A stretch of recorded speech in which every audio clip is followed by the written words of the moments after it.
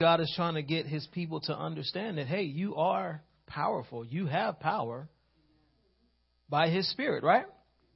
Amen. So there's no need for us to be destroyed by anything that we go through. So we've been talking about the armor.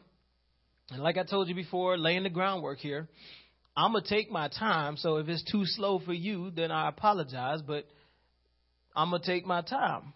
Ain't no rush. Amen. Y'all all right with that?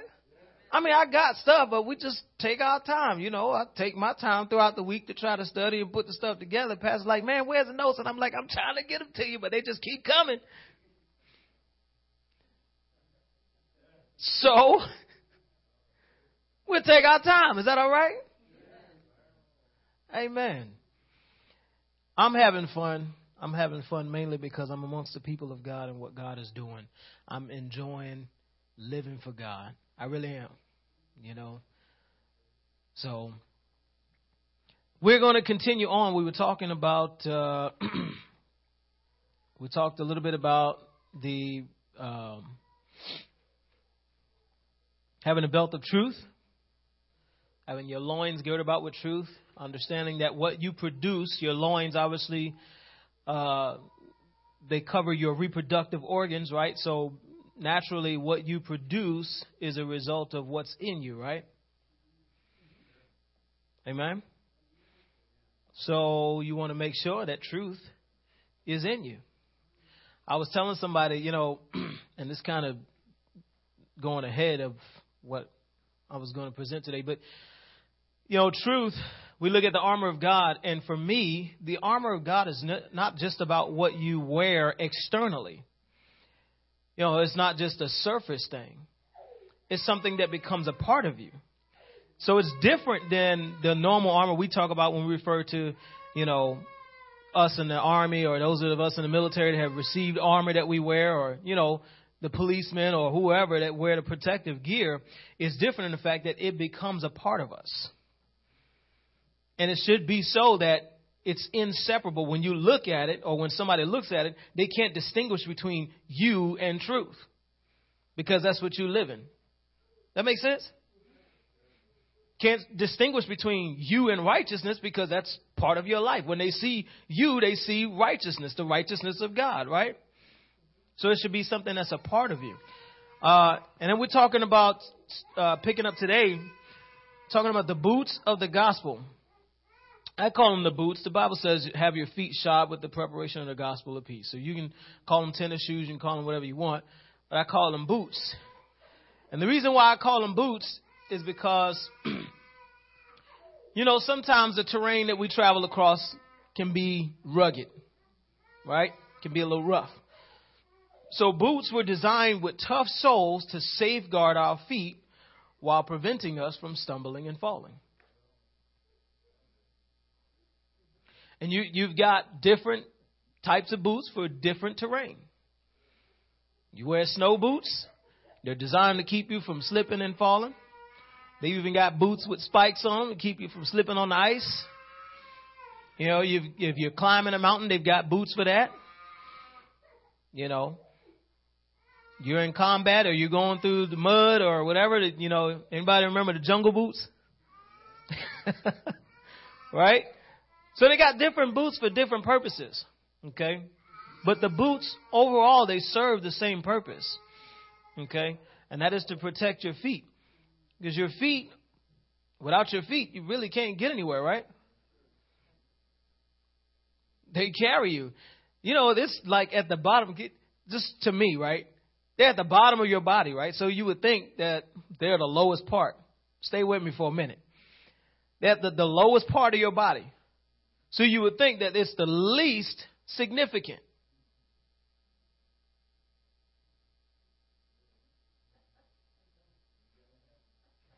I'm getting somewhere though.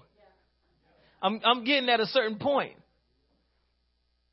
Sometimes in the body of Christ, if we're not careful, we look at people who are lower or beneath as insignificant. When all the while, they're the ones that's carrying us through.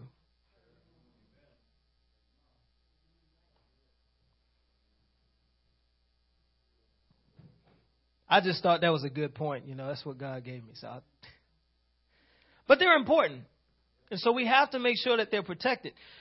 Naturally, again, we wear certain shoes, certain footwear to protect our feet, to help protect our feet. It assists us as we travel toward our destination.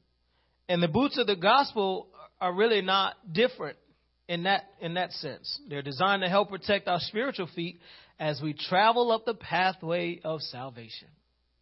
Remember what I told you, salvation is not a one-time event, but it's a lifetime experience. Amen? There's no such thing as once saved, always saved. The only way you can make that statement true is if you continue to stay saved.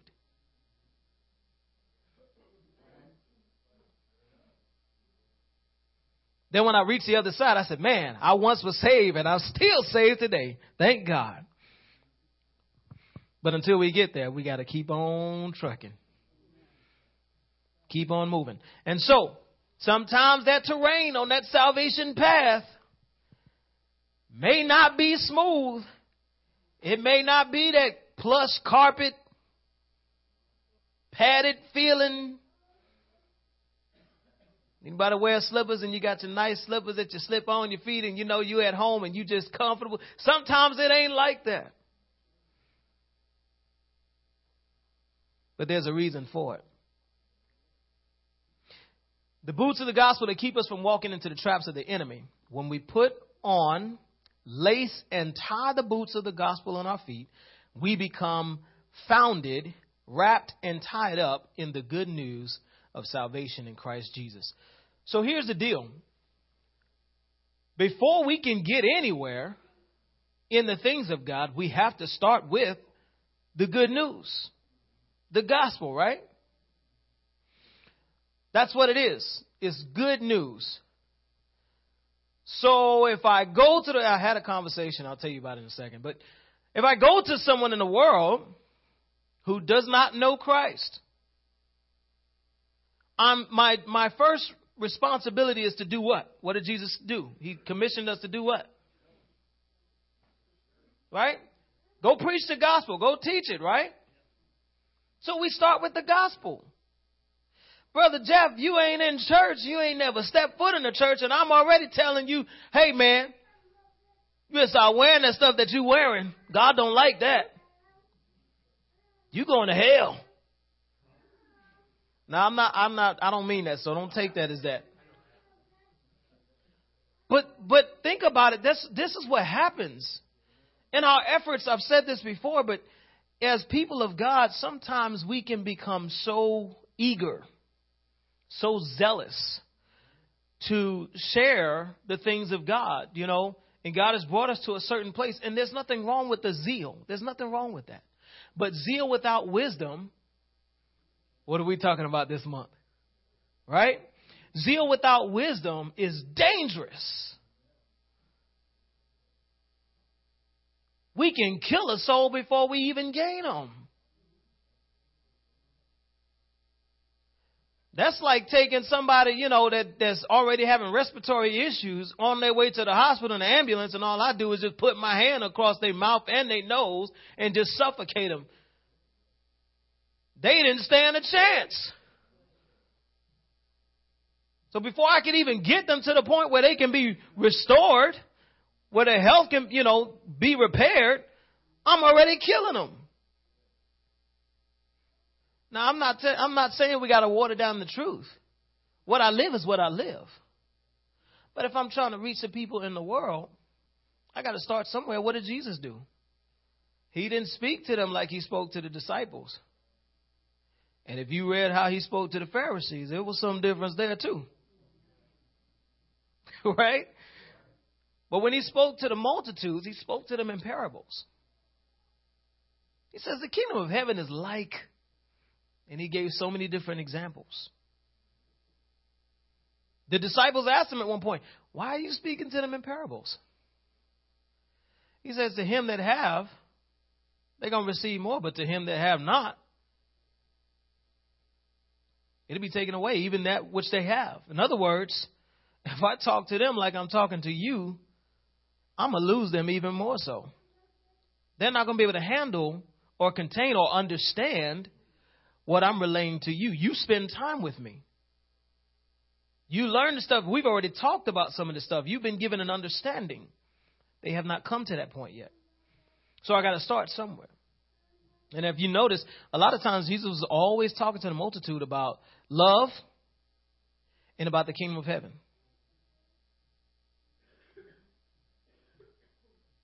So when we share the gospel should be good news. It should be something that catches the attention of the people. Now, I'm not telling you to go, compromise, because we have a lot of that going on.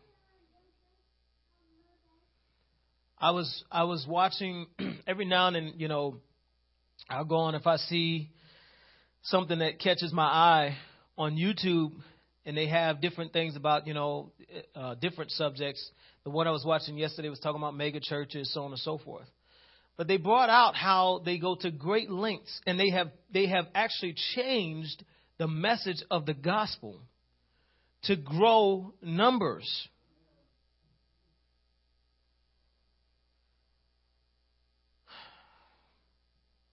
I know we're recording, so I ain't going to do it.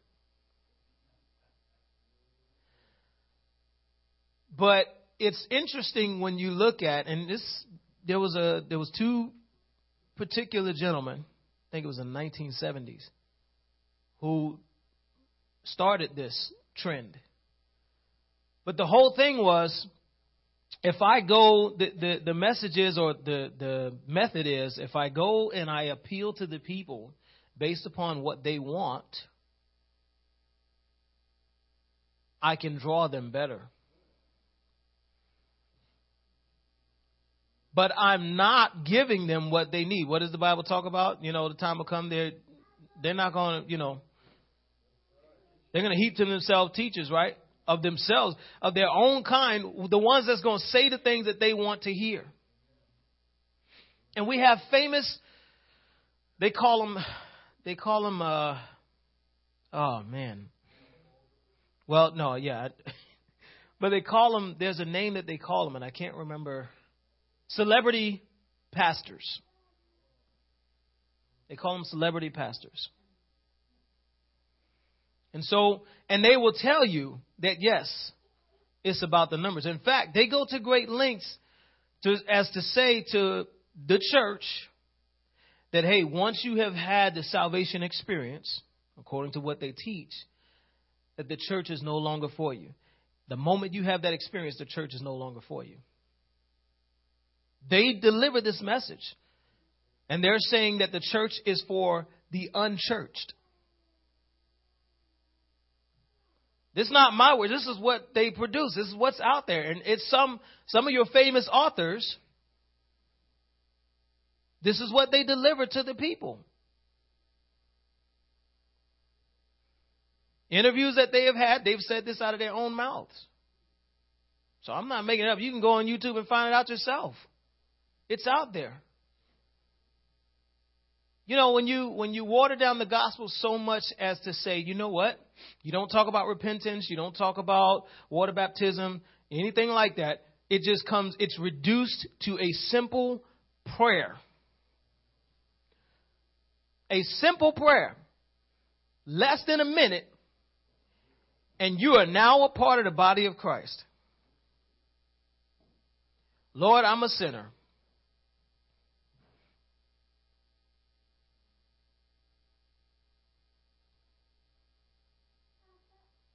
Please cleanse and wash my heart.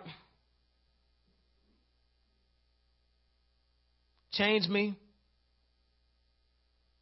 Save me. I now give my life and my heart, my mind to you. Whatever variation that they give, it's the same structure.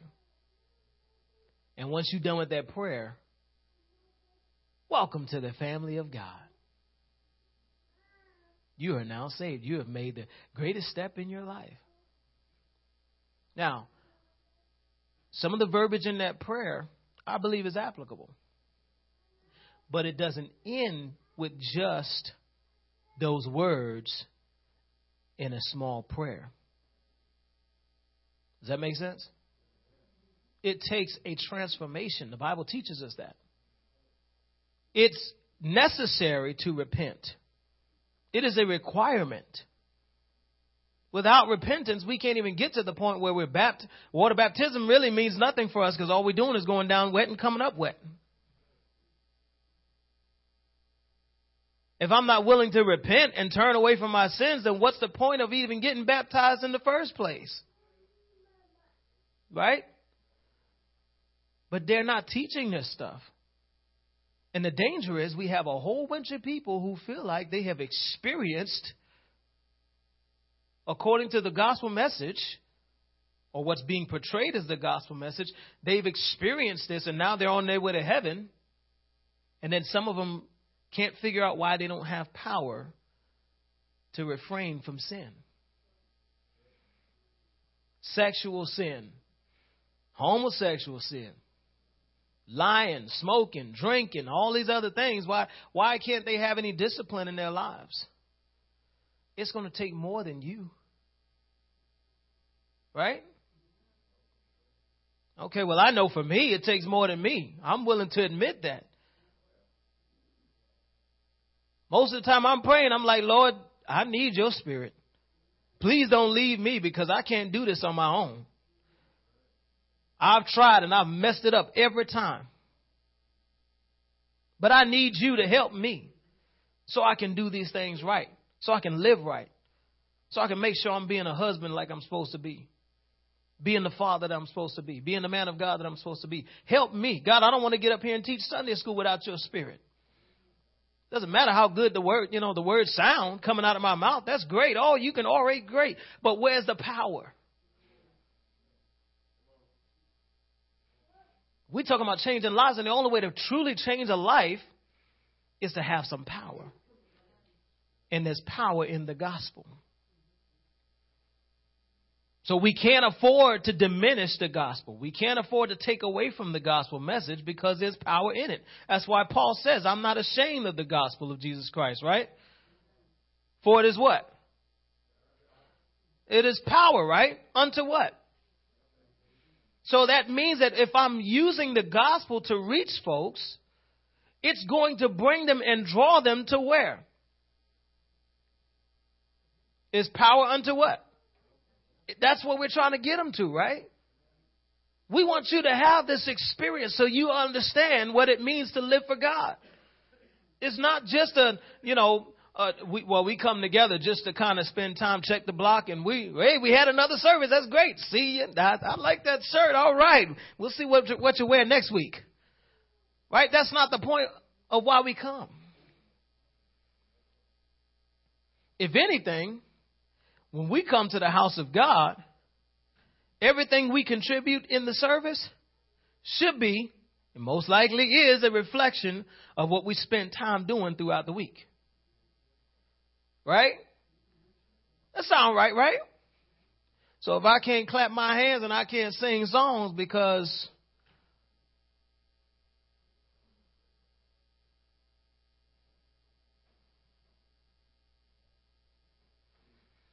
you ever been a praise leader, worship leader, song leader, preaching the message, whatever it is you doing, and you behind this platform or this podium, and you up there and you're trying to encourage people, come on, let's get on fire for God. Now, first of all, we shouldn't have to pump you up.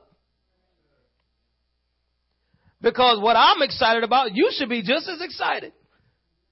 Right? Nobody's had to tell me to clap my hands.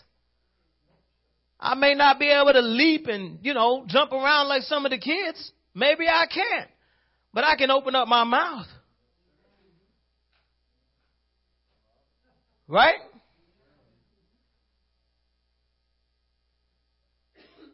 We got to stop acting so sophisticated and before God like God don't know who we are.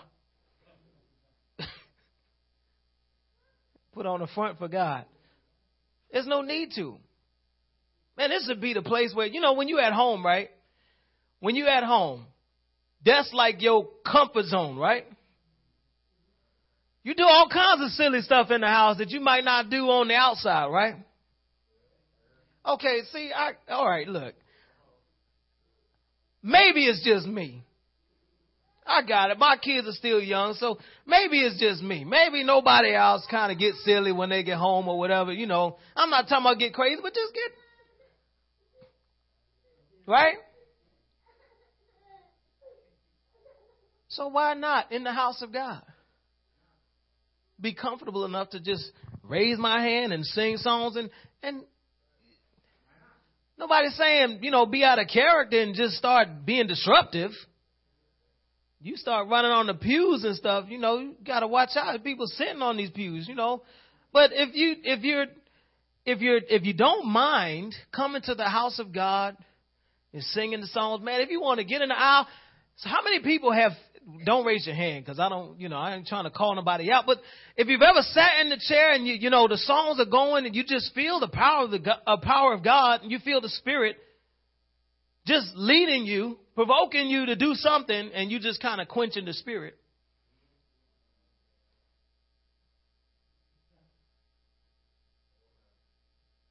Because that's silly. That's just not my character. That's just the point. God is trying to express his character, not yours.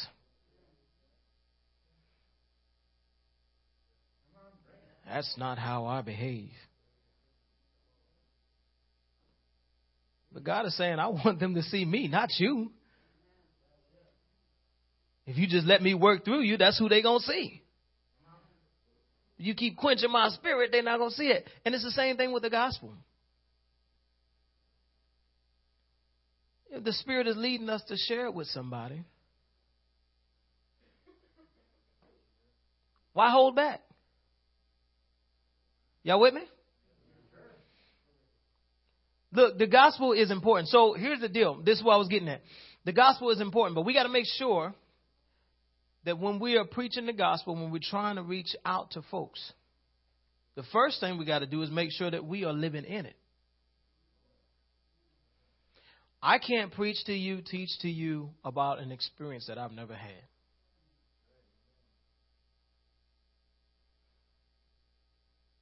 And if I try, it's not going to have the same impact. It's not going to have the same effect. You ever had somebody try to tell a story and they really don't know anything about? Try to tell somebody else's story? Look, I lived with my wife, and for years, you know, we know about the testimony, the experience that God has brought her through. But guess what? When I try to tell that testimony about how she was in that emergency room and, you know, she was back there and they were trying to do the emergency C-section, I can only go up to the doorway. They didn't let me beyond that. So I can only tell you the testimony up to that point. But I wasn't the one that actually had that experience. Right? But she can tell you. She can tell you what they told her when she came to.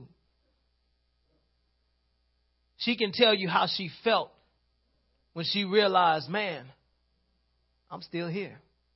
She can tell you how she felt when they told her baby was still living. They both made it through. But they wasn't sure if which one was going to make it through. She can tell you that. She can tell you the healing process, her body and all that other stuff, the experience that came with that. She can tell you that because she's had that experience. And each one of you, you've had your own experience in life. No one can tell that testimony like you can. Pastor's the only one that can tell that testimony about that truck flipping over like it did and the coffee not spilling out the cup and, you know, all the thoughts that he had while that truck was flipping and, you know, not knowing if he was going to make it. But he comes out and he barely got a scratch and they, you know, the medical people probably like, man, what is going on? This man doesn't, you know, look at this truck and look at this man.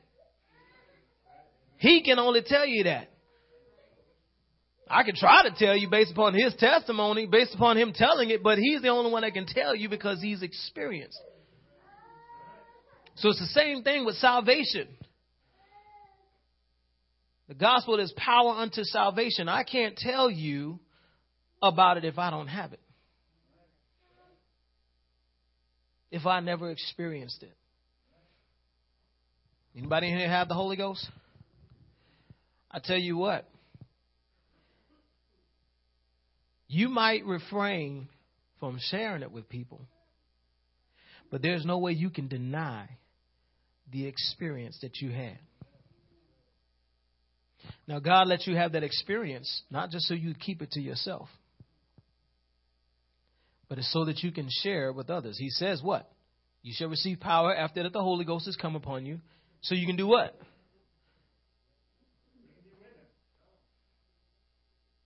You can be a credible witness because you had the experience. When they say, what authority, what is it that makes you such a credible witness? Because I done experienced it for myself. You ever notice you can talk to atheists, you can talk to whoever. You can try to teach them the scripture.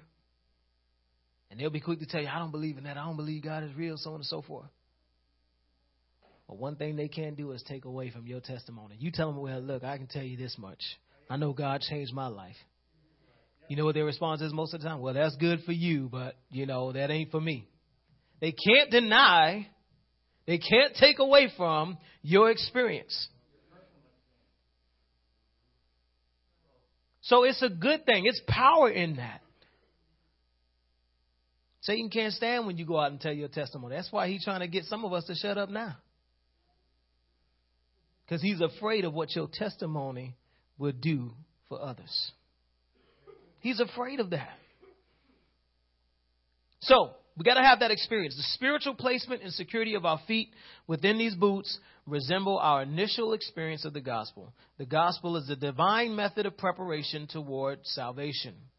The gospel prepares us by offering hope, granting liberty, and producing power. So when you look at it, it talks about the preparation of the gospel of peace. The gospel is what is preparing us for what God has for us all the way through. That's why it's important never to take those boots off. As long as we stay in the gospel, it continues to prepare us. Amen? Everywhere we walk, we're still standing in the gospel because it all begins there. And the gospel is about who? The hope of the gospel rests in the promises of Jesus to deliver us from both destruction in this life and the life to come. He assures us that when he returns, he will catch all of his followers away to reign forever with him. There's a few scriptures I had in here. John chapter 14. We're going to get volunteers today? Because y'all know I like volunteers.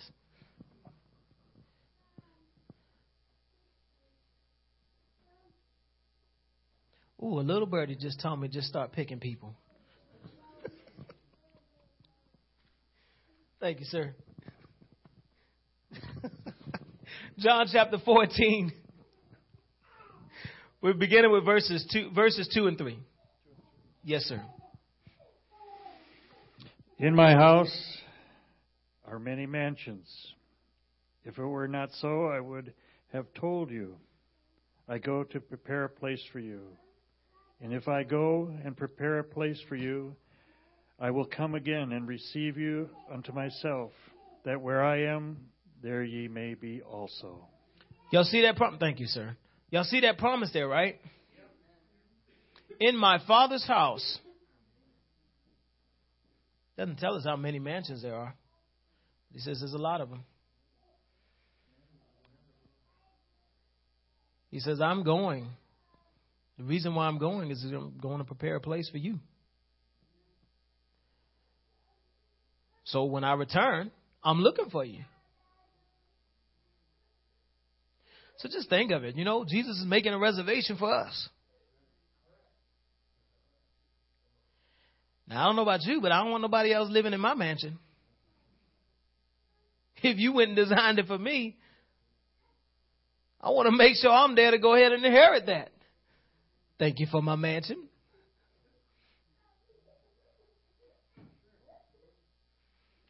I think it's awesome, that Jesus went through everything that he went through. And he continued to give us promises, letting us know that, hey, I'm coming back. The disciples wasn't sure. But when they saw him alive and well afterwards, it was like, man, there was too much evidence about his resurrection to deny.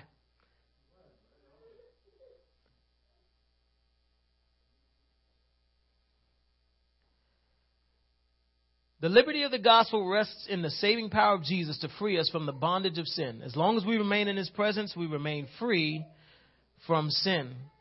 The power of the gospel rests in the resurrection of Jesus Christ. If he wasn't resurrected, we wouldn't even have hope today.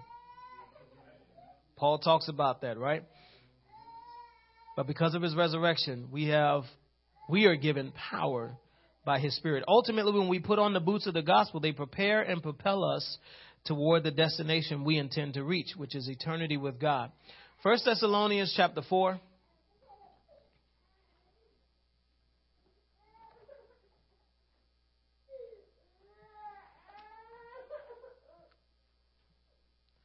And I may just read some of these just for the sake of time. But 1 Thessalonians chapter 4, verses 16 through 18.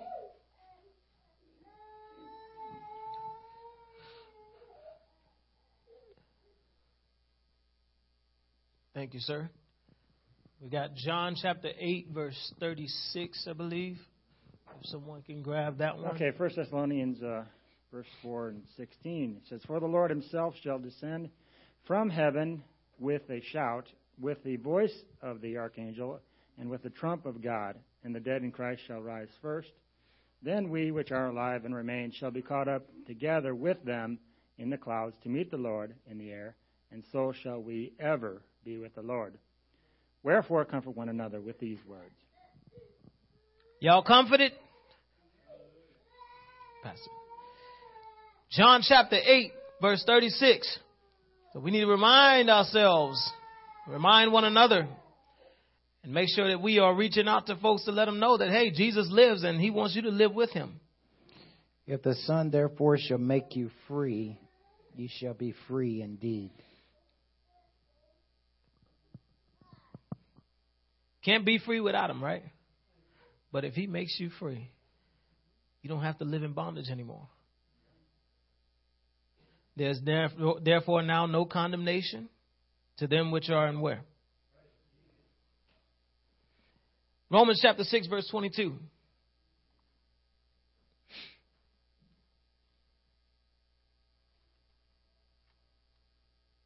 See, these are things that the people in the world need to know. We don't really need to remind them of what they already know. "But now, being made free from sin and become servants to God, ye have your fruit unto holiness, and the end everlasting life." So now, again, we're talking about liberty and being freed from what? Sin, right? Jesus came down. He became sin for us, right? He became condemnation for us, but he had no sin. He took on the penalty of sin for us, but he did not sin. And he defeated death, hell, and the grave. And now he has all power in his hands, and he still has no sin. So what Jesus did essentially is just come down and show us that, hey, this can be done. What did he say in his word? He says, with men, this is impossible, but with God,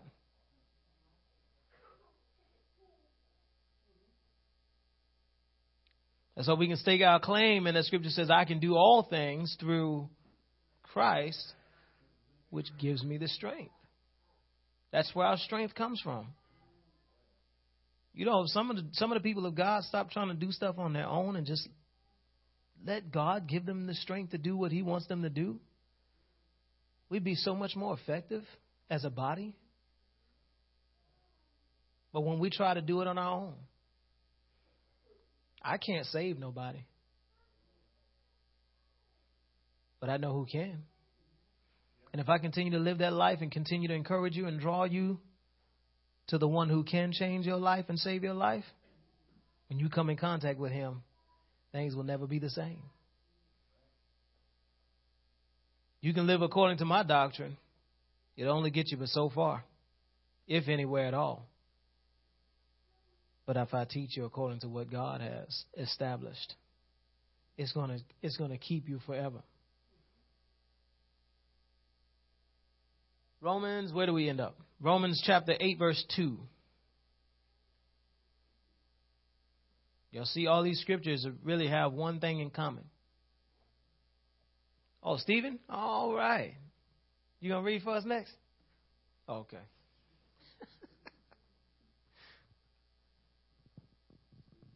Steve? Oh, okay. All right.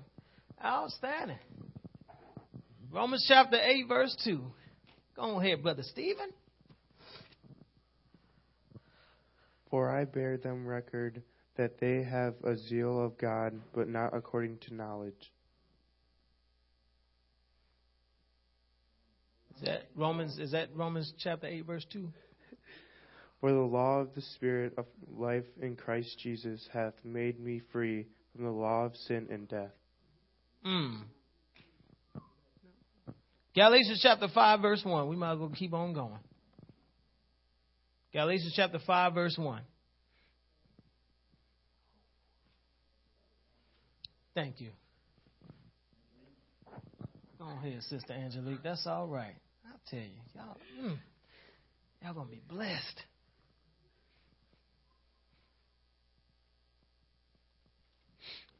Galatians chapter 5, verse 1.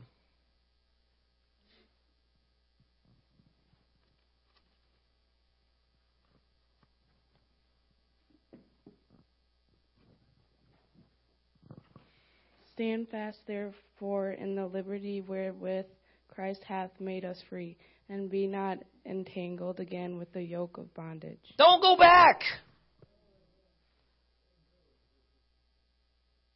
Stand in the liberty. Been made free by who? If the Son makes you free.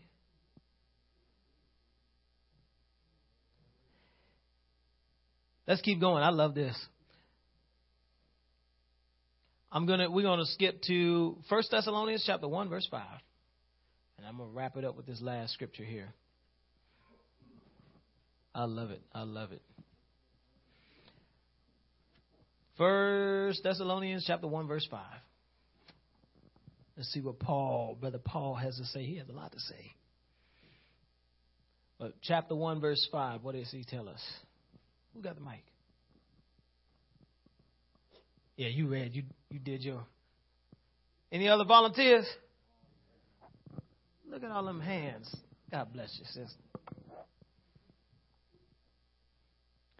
For our gospel came not unto you in word only, but also in power, and in the Holy Ghost, and in much assurance, as you know what manner of men we are among you for your sake. I didn't just speak to you about this thing. I'm showing you. I'm letting you know. You know what Jesus did? This is what I love about Jesus. Jesus not only spoke to the people, right? He didn't just come and just say, oh, change your life, give your life over, just repent from your sins and, all the things that John the Baptist had already prepared them to do. But what did he do? All the while he was going throughout.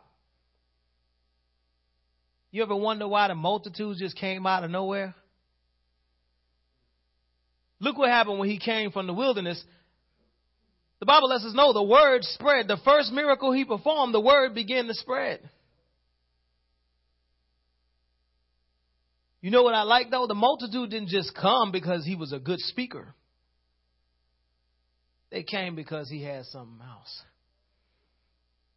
He had something greater than the Pharisees. He had something greater than those legalistic Christians. He had something genuine, authentic. It was power. And when they came to him, it didn't matter what they had, whether it was a disease for 12 years, whether it was demons that was causing them to be tormented, whether it was death. You had little kids that was raised up from the dead. You had a grown man who was in the tomb for 3 days? Wrapped up. He was good for dead. And then Jesus comes and says, get up, Lazarus. It ain't your time yet. Oh, he had some power. But then what did he tell his disciples? He says, hey, don't worry about it. He says, yes, I'm leaving. He says, but guess what? I'm not going to leave you comfortless. I'm sending my spirit in my name. Don't worry about it.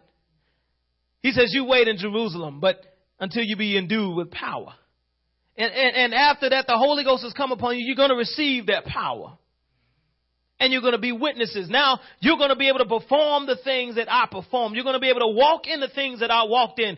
Don't worry about them demons that you couldn't cast out before. I'm about to give you some power. So when you walk by them same demons, you'll be able to call them out. Just by your shadow, they're going to be running because of the power I'm giving you. That's what the gospel is about. Why are you hiding from the demons that's trying to creep in your home? Don't worry about it. I gave you power. You take a stand. Stand fast, therefore, in the liberty where Christ has made you free, and exercise the power of God that he's given you. That's where it's at. It's an awesome thing. I love it. I really do. To know that it's not just a bunch of fancy words, and when I leave from the house of God, I'm still powerless and defenseless, and I can't shake those can't help it's and those habits and those other things that's got me bound. But I know that I can leave the house of God and still walk in the authority and the power of the Spirit of God, and no weapon formed against me shall prosper, because he's given me power. And the more I stand in the gospel, I'm still prepared. No matter what comes my way, I still got power. There's power in the gospel. Sometimes if we just preach the gospel to folks, we'll see a whole lot more lives liberated. We preach doctrine in the house of God to the people of God, but if we could just share the gospel with those folks that's out there, just let them know there's hope in Jesus Christ. God wants to change your life. He wants to give you something better than what you've experienced before. He wants to make sure that you're walking in liberty and freedom. You thought you had something before when you was enjoying yourself for a temporary moment of time, but he wants to give you something that will last forever. And all those things that had you bound, you can be freed from it. You can be freed from depression.